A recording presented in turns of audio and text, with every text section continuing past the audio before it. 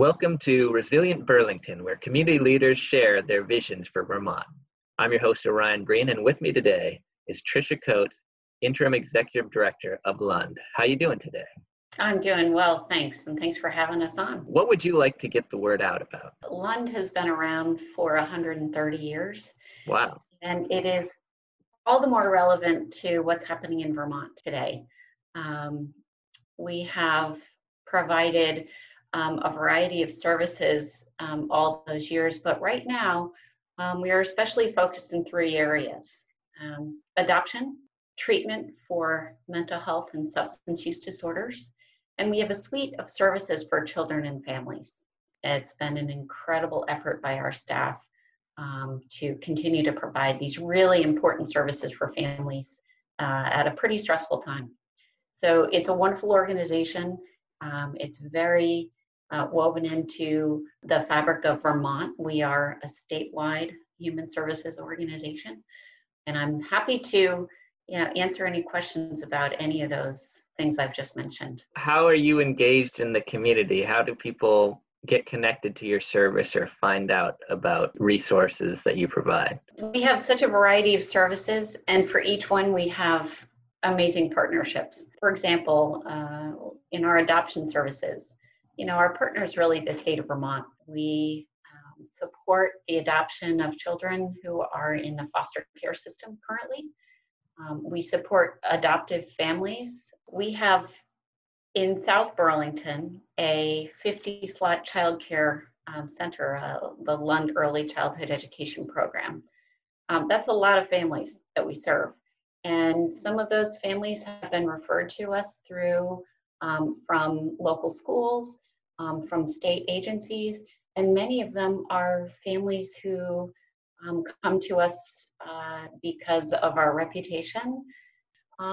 People are engaged with our treatment programs through referrals from any variety of providers, from state agencies, from word of mouth. Other ways that folks in the community connect with Lund are through volunteer service, whether on our board of directors or as volunteers in many of our programs. We really rely on volunteers to provide a lot of important services to us.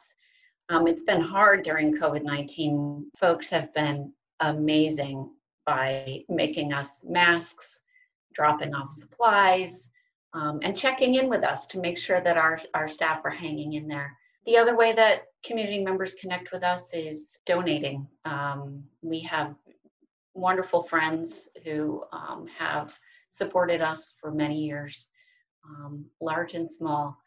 So those are really the ways that we connect with the community. And of course, we're active. We're involved in business associations, and we're active as advocates for our clients in the community and in the state.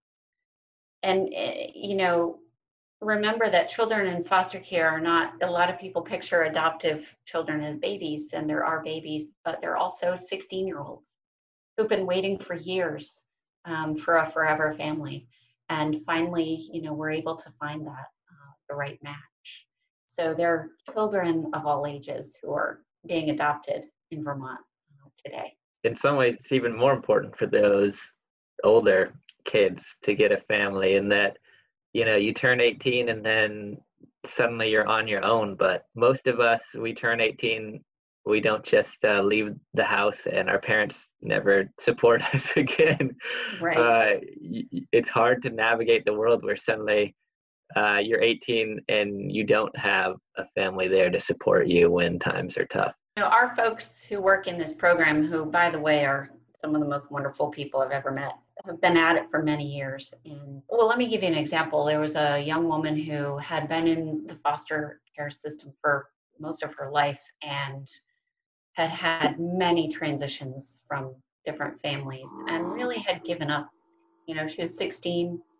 She's like, I'm just going to age out. I'm tired of this. I'm tired of hoping that I was going to find a family. And our folks stuck with her and found a family last year. And right after she turned 16, she had an adoption ceremony.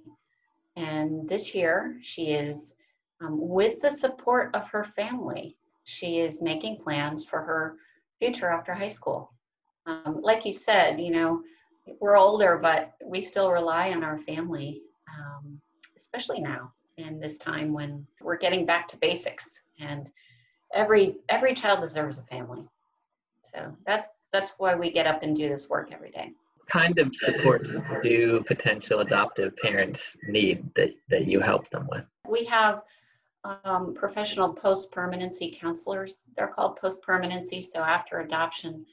And they go in and support family with, all kinds of parenting education, supports for children who are maybe making a transition to a new school, a new community, and they make sure that that family is connected with community resources. There's a lot of education that might happen for schools around the needs of children, of adoptive children and parents. If there's a common thread that goes through LUND's program, it's really about supporting the family. So, for example, I mentioned earlier our residential and community treatment program. So it's our program, it's in Burlington. It's a residential facility, treatment facility for parents who are in treatment for a mental health or substance use disorder, who are parenting children under 5. And it's the only residential treatment program in the northeast of the country where a parent can come and get treatment with their child. And so if you picture a building with 28 families, moms with young children, and so every day they might receive a mental health therapy session, they might receive substance use disorder counseling, there might be a group session, there's always community building, there's always family education, there's support for the child in child development. So it's really a wonderful opportunity for these families to make a better life, to transition away from the grip of addiction or mental health disorders to independence. So again, it's very different from adoption, but again, it's about supporting the success of that family, both the parents and the children. And the same is true for the community clients who we treat in that program. It's very much about making room, providing an opportunity for families to get to a better place. A lot of people say, gosh, Lund has so many programs, why do you have so many programs? They don't connect, they're hard to talk about. But if you picture that mom in a residential program with her child, and maybe it's the first time she's lived in a community in a supportive community. Maybe it's the first time she's had an opportunity to send her child to a child care center, which we have, where she's working with the teachers in that program to support the development of her child while she's accessing treatment. And, she may have come to us without a high school degree. And our New Horizons education program, she can also go and work toward her high school diploma. I'm not a human services professional, I'm not a social worker, but I'm coming to learn about this concept of wraparound services and how important they are. Often I think with government, we want to support recovery, we want to support childcare. They're all expensive. When we can put them all together for one person, the impact is going to be quicker, it's going to be longer lasting, and in the end, it's going to save the state a lot of money. I've seen it. It's really amazing the progress that our clients make.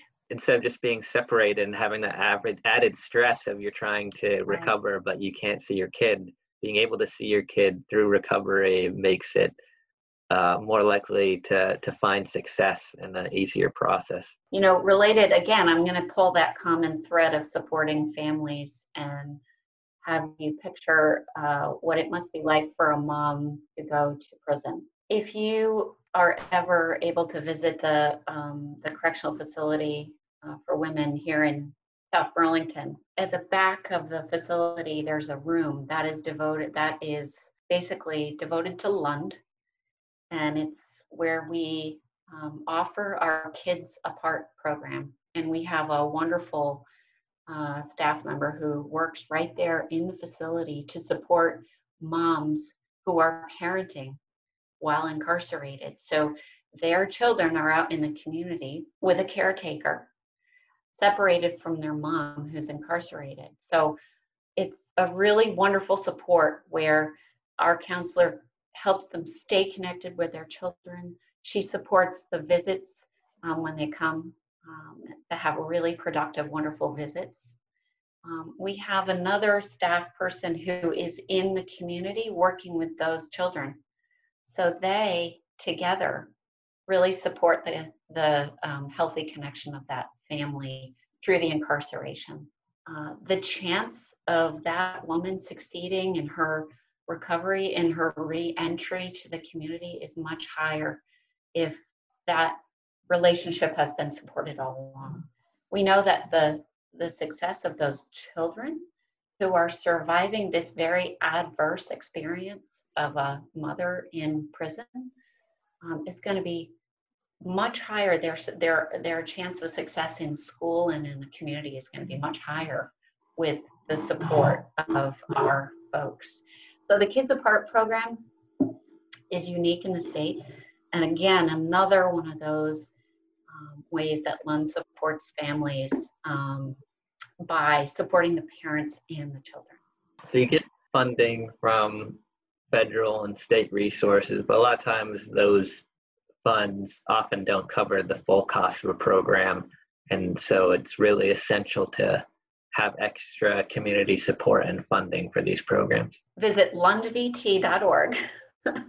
Yes, it is very, very essential. And 75% of Lund's funding comes from state and federal sources. As you can hear from the way I described our programs, there's a real strong connection between especially the Department of Children and Families and Lund.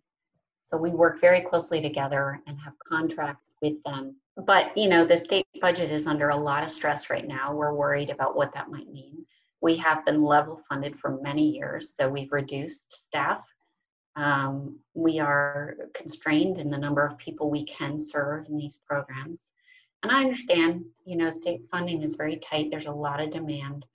But, I, like any other human services provider in the state, is going to tell you that prevention, an ounce of prevention is worth a pound of cure. And we're all about prevention and, helping people be independent from state services. So, yes, we are growing our foundation support. We're growing our donation, our individual donor support, which I'm so grateful for.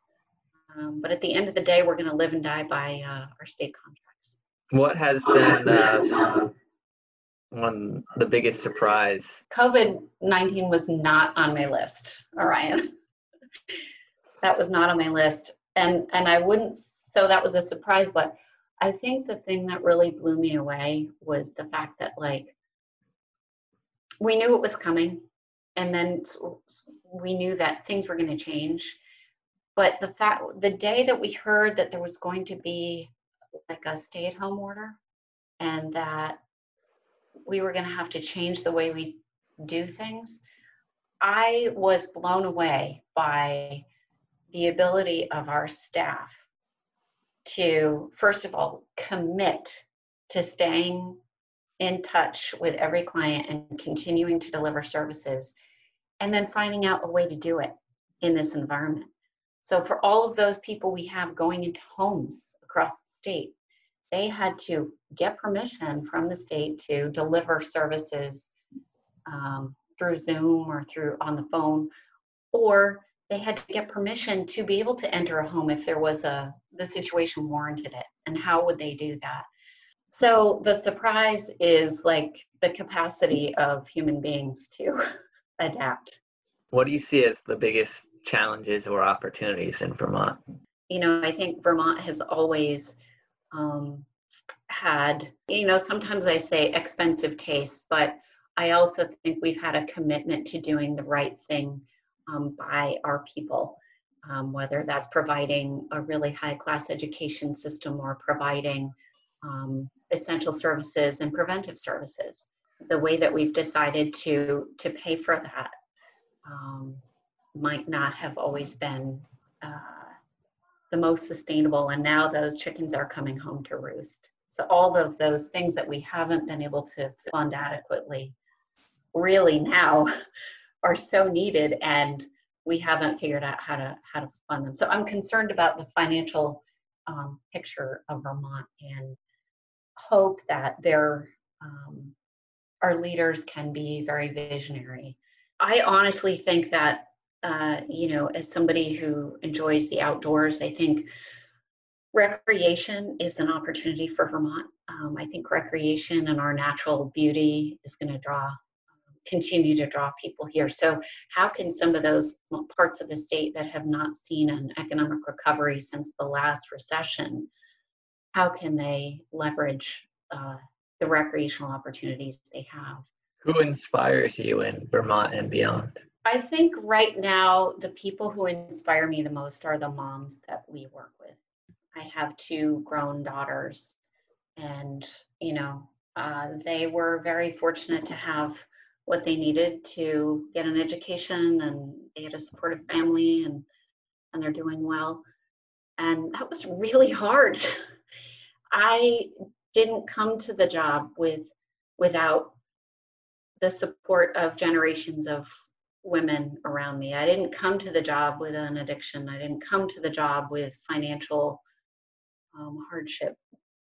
And so when I look at these moms and I see that they've ridden 2 buses to get to their children to the child care center, where they know that their child is going to get the support they need, because we have a trauma-informed child care education program, where they've taken 2 buses and it's winter, and they've got a baby too. And they've still got to go home and get to their job. I mean, that is commitment to your children like I have never seen before. You're listening to Resilient Burlington. I'm your host, Orion Breen, and with us today was Tricia Coates, Interim Executive Director of Lund. Thank you so much for coming on. Thanks, Orion.